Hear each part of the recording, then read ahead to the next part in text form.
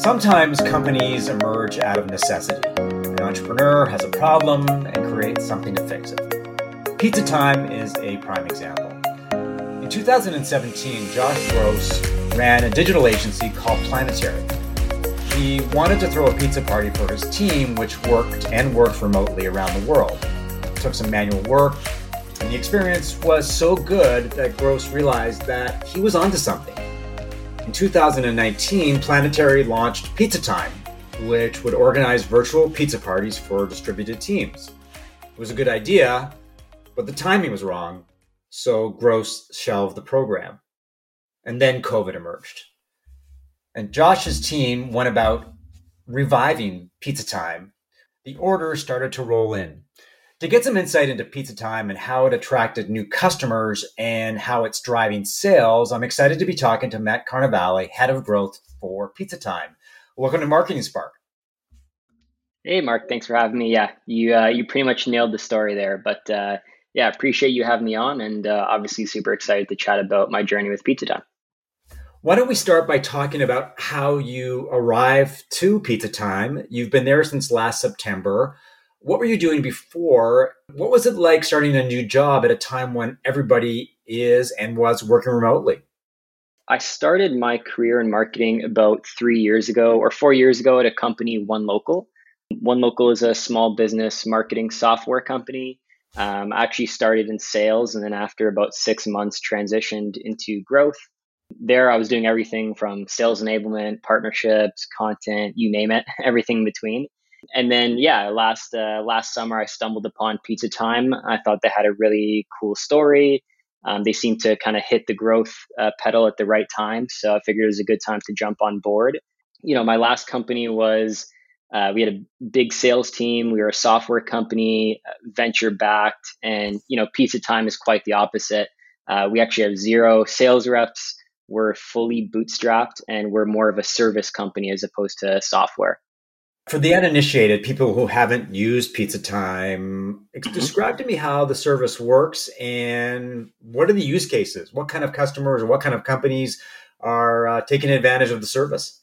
In essence, Pizza Time is a virtual catering company. We supply food and drinks for remote meetings for employees across the world. In terms of kind of how it works, it's pretty straightforward. Let's say somebody has a meeting with their remote sales team that's spread across North America or even global. They'll just let us know the date and time of the meeting. And then we send out an invite to all the attendees across the world. And then at the time of the meeting, we just send out food to everybody. And we lean on, local delivery apps, whether it's DoorDash, Uber Eats, or, internationally, whoever their local delivery partners are. Yeah, in terms of the use cases, like I said, it can be for internal meetings. It could be, virtual socials, happy hours, or even virtual conferences and webinars is a big use case as well. So you find this new opportunity, you get excited about what Pizza Time is doing. What were your biggest growth priorities and challenges going into the job? What were they looking for you to do? Because obviously during COVID, the idea not only resonated, but it got some traction. And as a bootstrap company, obviously every dollar counts. So when they hired you, what were they looking for you to do? And what did you see as some of the things that you needed to do as a growth person to get the company to the next level? Yeah, great question. So when I was brought on, I was pretty much hired to define our growth strategy. So we were essentially at the time doing very, very little marketing. A lot of the growth for Pizza Time was product led. People would use our product and the word would spread throughout big companies, or, people would use us in virtual conferences, and then attendees of the conference would go use us for their own company. So that's how our growth kind of happened before I joined. And then when I joined, it was like, okay, let's figure out how to keep growing and tap into new channels. For me, it was my first time ever doing that, even though I came from, another startup. So really, like the first couple things I was looking to do was, okay, let's go talk to some customers. Let's get an idea for, what problem we're solving and why they already buy from us and where they buy from. Another big one was looking at the data. So looking at what already exists, whether that's our Google Analytics or CRM, anything like that. And then from there, some of the things that emerged from that discovery was I had to pretty much set up our data structure. So we had some data in our CRM, but none of it was appended to any of our, marketing software like SendGrid, et cetera. So I had to make sure that we had all the proper data so that I could run campaigns and they would actually look like targeted, personalized campaigns. But another, a big project that I kind of worked on in the very beginning, and this kind of taps into your point of us not having, a massive budget where we can waste money, is I set up a re-engagement funnel, an email re-engagement funnel. So anybody who hadn't purchased from us in greater than 90 days, they were added to an email sequence, which essentially re-incentivized them to, make a purchase with us. It was like a 4-step sequence, and it's still running to this day, and it still helps us recover, 2 to 3 new customers every single week. And the reason why I think it was a great project to work on from day one was because I didn't need to ask for any marketing budget. I didn't need to ask for, ad budget, whatever. It's just like, hey, I'm going to create this sequence and it's going to recoup some old customers. And I think, people tend to look at new customers as a way to impress your boss. Hey, I could bring new customers to the business, but a great place to start for like an early marketer is like, who are the people who haven't showed up for demos or haven't bought in a while? And let's try and get them back into our funnel. Usually leads to some like early wins, early on. I think that's one of the things about new marketers. When they start, there's an expectation that they're going to deliver results. But the reality is you have to build confidence. You have to make your boss recognize that you've got some ideas, that you are going to grow in the long term, but in the short term, you're looking for quick wins. And if you can do that really in a cost-effective way, that's even better. So did you find that re-engagement exercise helped validate what you wanted to do and gave the organization some more confidence in marketing? Yeah, I would say so. I like already within the first couple weeks of it running, like we were able to get some purchases on the board. And I think, as a marketer, like everything you do ideally is going to be tied back to revenue. So if in the first couple weeks you could already show the CEO like, hey, I've already paid back a bit of my salary, I think that's a really, really great win. So you've been there for about 8 months. What does your job look like in terms of your priorities and challenges versus 8 months ago? 8 months ago in the online world, in this COVID world, it's fluid and dynamic, and there's no such thing as anything written in stone. Everything's sort of written in sand. What are the biggest changes that you've had to make, or things that you've had to pivot on, or maybe programs that you've had to launch? I would say like overarching, our service is really dependent on remote companies needing it. That's where our demand is derived from. So, we in the last 8 months, a lot of companies have sent employees back to work in an office. So people who may have been our customers 8 months ago are no longer our customers. And our total addressable market has shrunk over the last 8 months, which is obviously never easy to deal with. But I think from a strategy standpoint, in the past, it was like, hey, if you are an HR director or if you are a team leader, we have this great tool that's going to help you increase morale and build, engagement in your team. We can no longer use those broad approaches. Now we have to get a lot more targeted. So, for example, if we did a cold email campaign in the past, we can just collect emails for any HR director because every company is remote.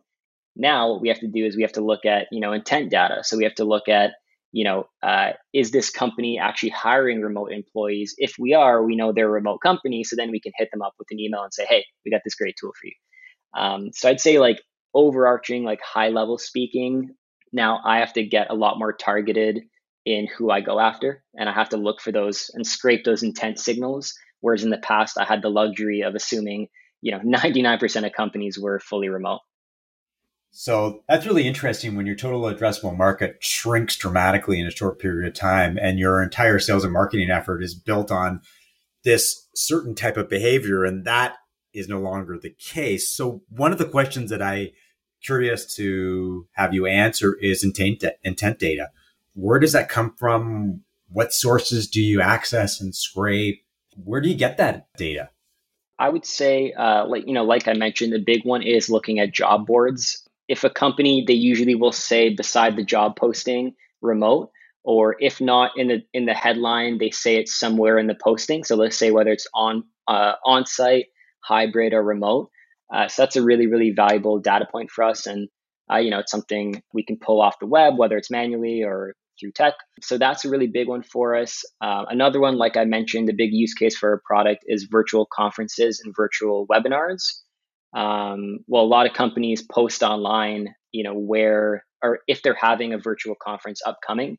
So we can do some reverse engineering there, right? Let's say company XYZ is having a virtual conference in June, then we can look for the contact on LinkedIn. We can get their email, and then we can hit them up with an email saying, "Hey, like we know you have a conference in 3 months. We have this great tool that's going to allow you to do X.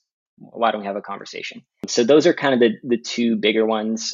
On the topic of virtual events and webinars, there's sites like Eventbrite, which gives us like a huge list of virtual events upcoming. So we've just tried to tap into that usually. So I'm clear. Is Pizza Time just pizza, or do you cater all kinds of different foods and beverages and things like that? We actually have 5 different services. I'll just really, really quickly walk through them. So we have our Pizza Time service, which is pizza delivery to remote employees across the world. We have a lunch service, which is just an expanded menu. So it's like pizza, burgers, salads, things like that. We also do coffee and pastries for morning meetings. We have alcohol delivery for happy hours. And then we also have virtual experiences. So it can be like a hosted bingo or trivia or something like that.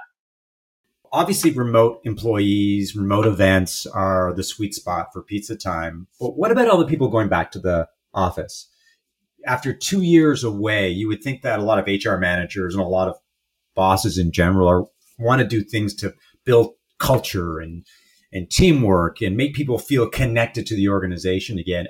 Is that an opportunity for Pizza Time to tap into that demand to get your employees feeling like a team all over again? So we definitely have explored supporting on-site team building or even hybrid company team building, but the only reason it's not as attractive for us is because we're a super niche product, and we've always done well because we're so niche and specific. There's already companies who are really, really good at team building for in-office companies, and we just think it would be a lot tougher to compete there.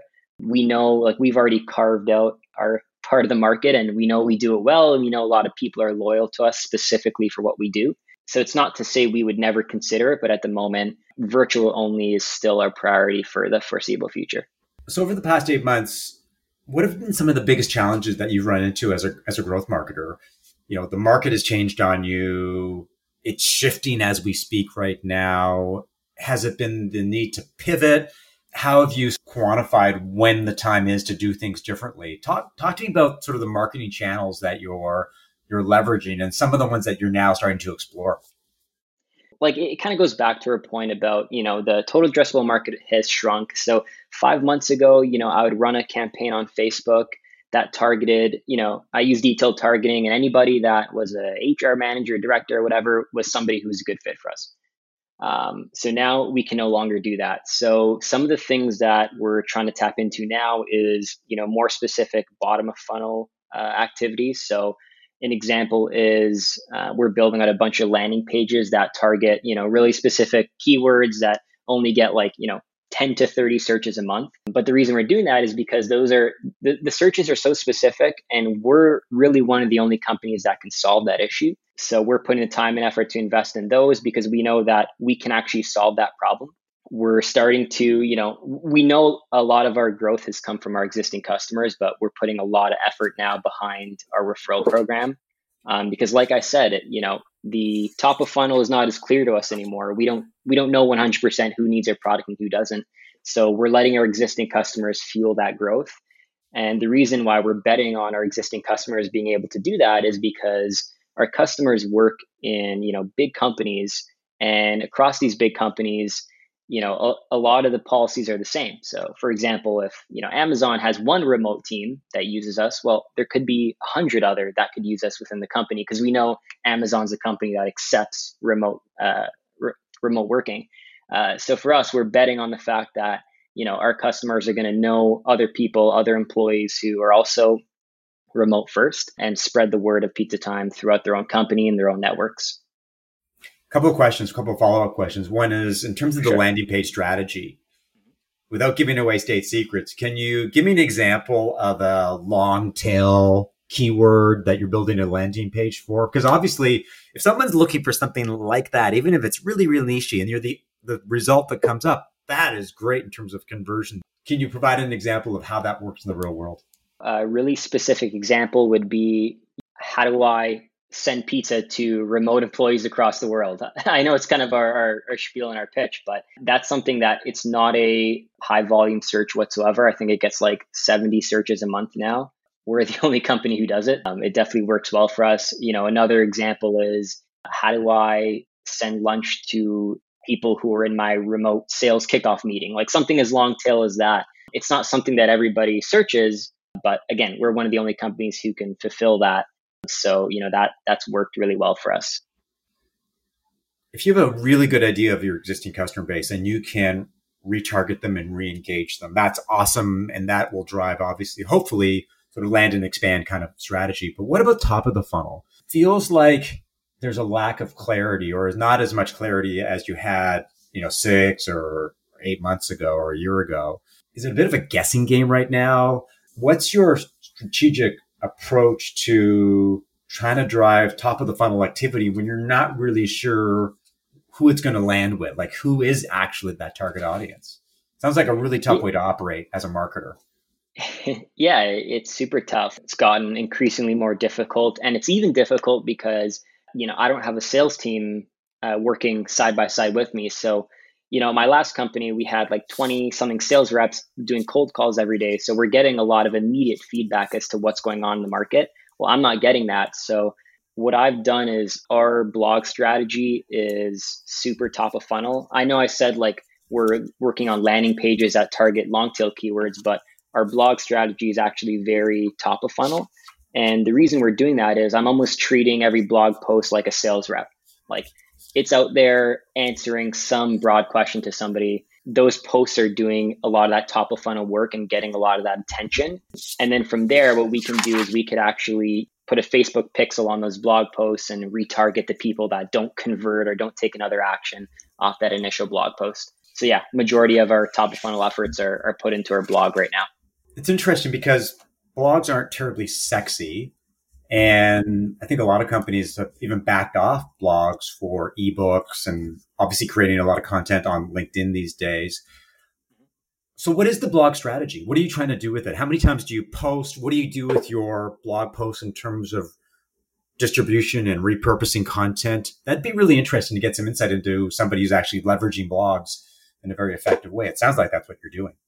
So in terms of like the actual strategy itself, like I said, the keywords and topics that we're targeting are a lot higher level than those very specific landing pages. So an example would be like, how do I create camaraderie among my remote team? Or how do I keep remote employees engaged? That's a super high level topic. We're not even expecting somebody to convert off that post per se, but we're getting attention from, HR managers, directors, people like that.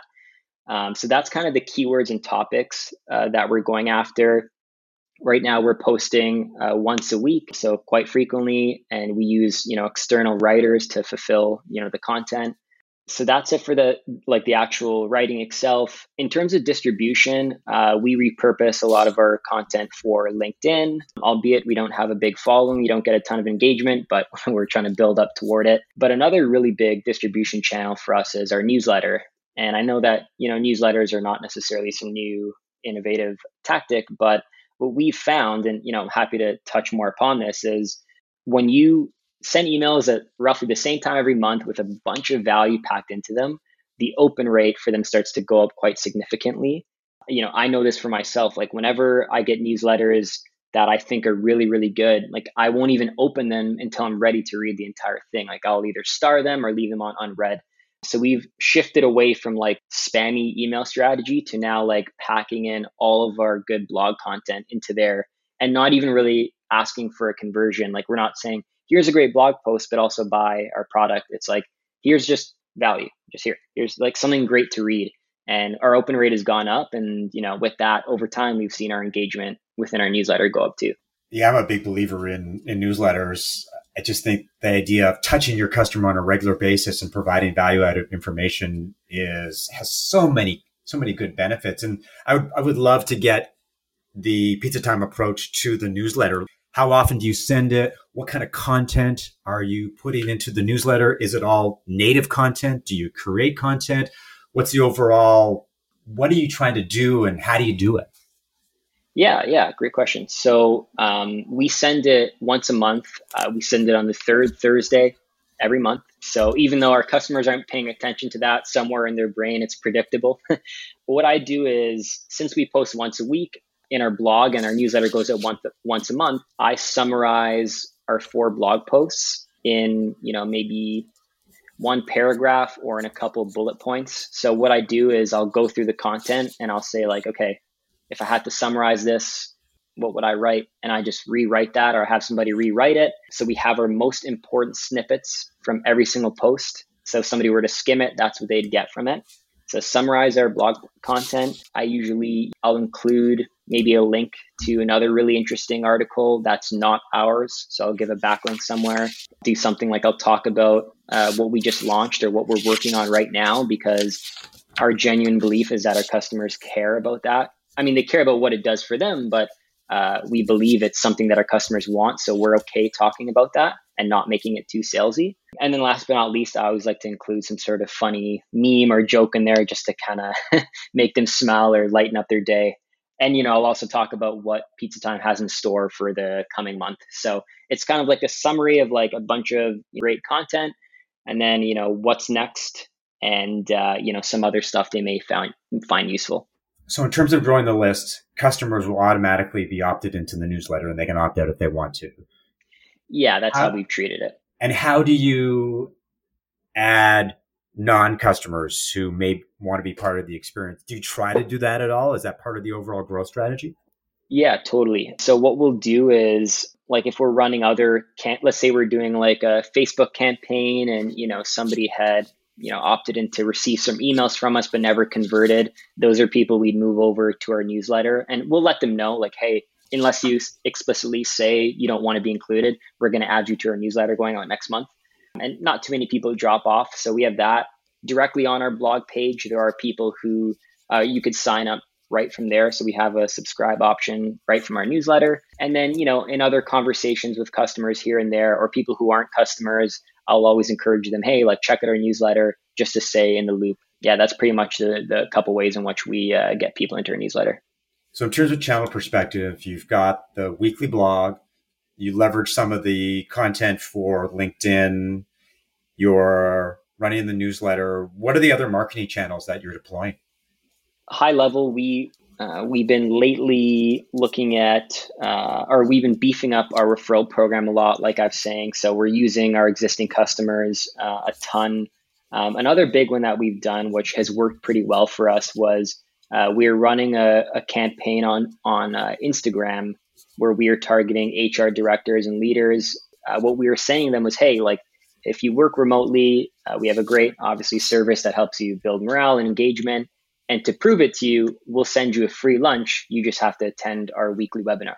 So we would actually use our product. They would go through the process themselves of signing up for a lunch and receiving food. And then in the weekly webinar, like I would just, spend 10, 15 minutes talking about a bit about Pizza Time and, how they can place an order and our pricing and stuff like that. And that's worked really well for us. We can't pour thousands of dollars into it. So it actually is a slow growth strategy, but the uptick has been really good because we're putting our money, where our mouth is.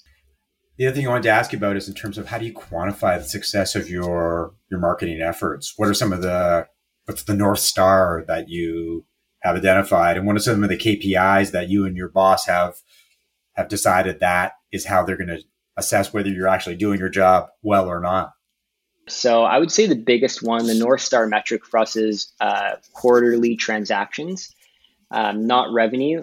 Obviously, we want to see revenue go up, but the way our service works is our average order value or our order value is really dependent on how many people the person is ordering for.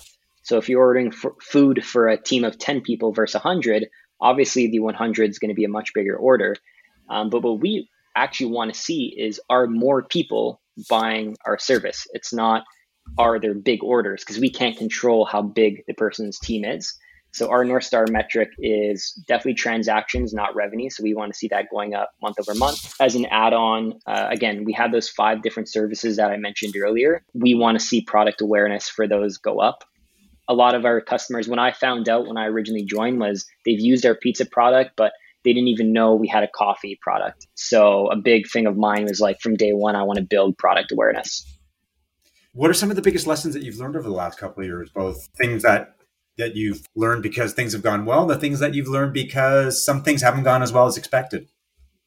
So I'd say the biggest one for me is like 80% of projects, or at least in my stage of a company, 80% of projects are going to fail and 95% aren't going to be right the first time. That was a tough pill to swallow, but it's kind of comforting knowing that, hey, like the majority of things aren't supposed to work anyway, but it's about finding the 20% that's going to.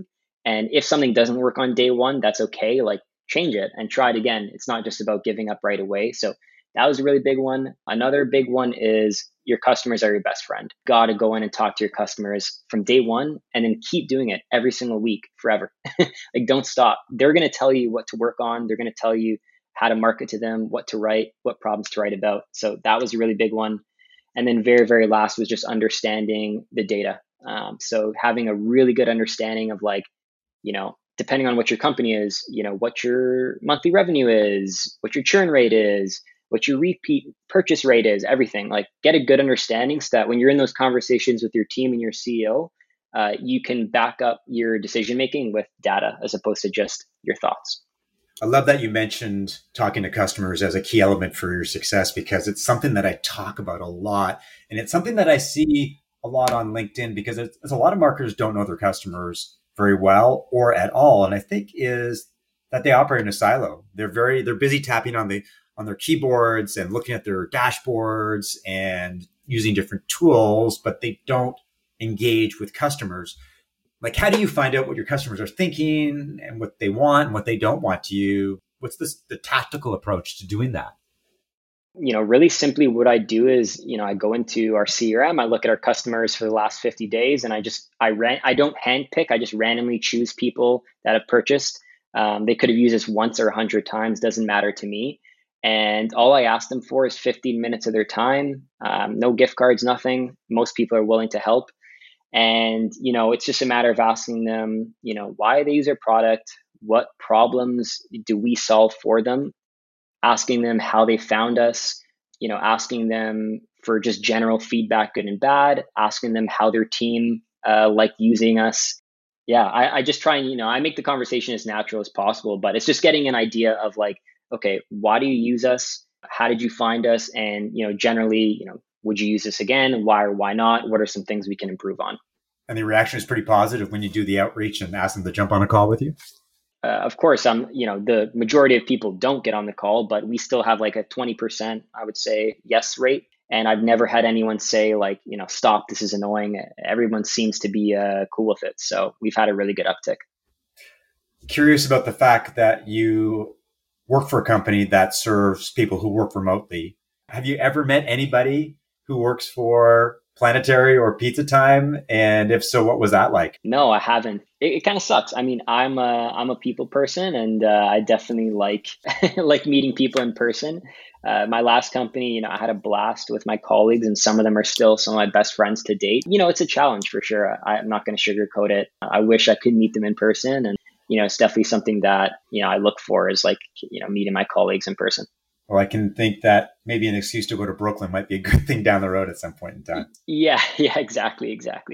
This has been a great conversation. Where can people learn about you and Pizza Time? You could visit my LinkedIn, Matthew Carnevale, Pizza Time, Toronto, Ontario.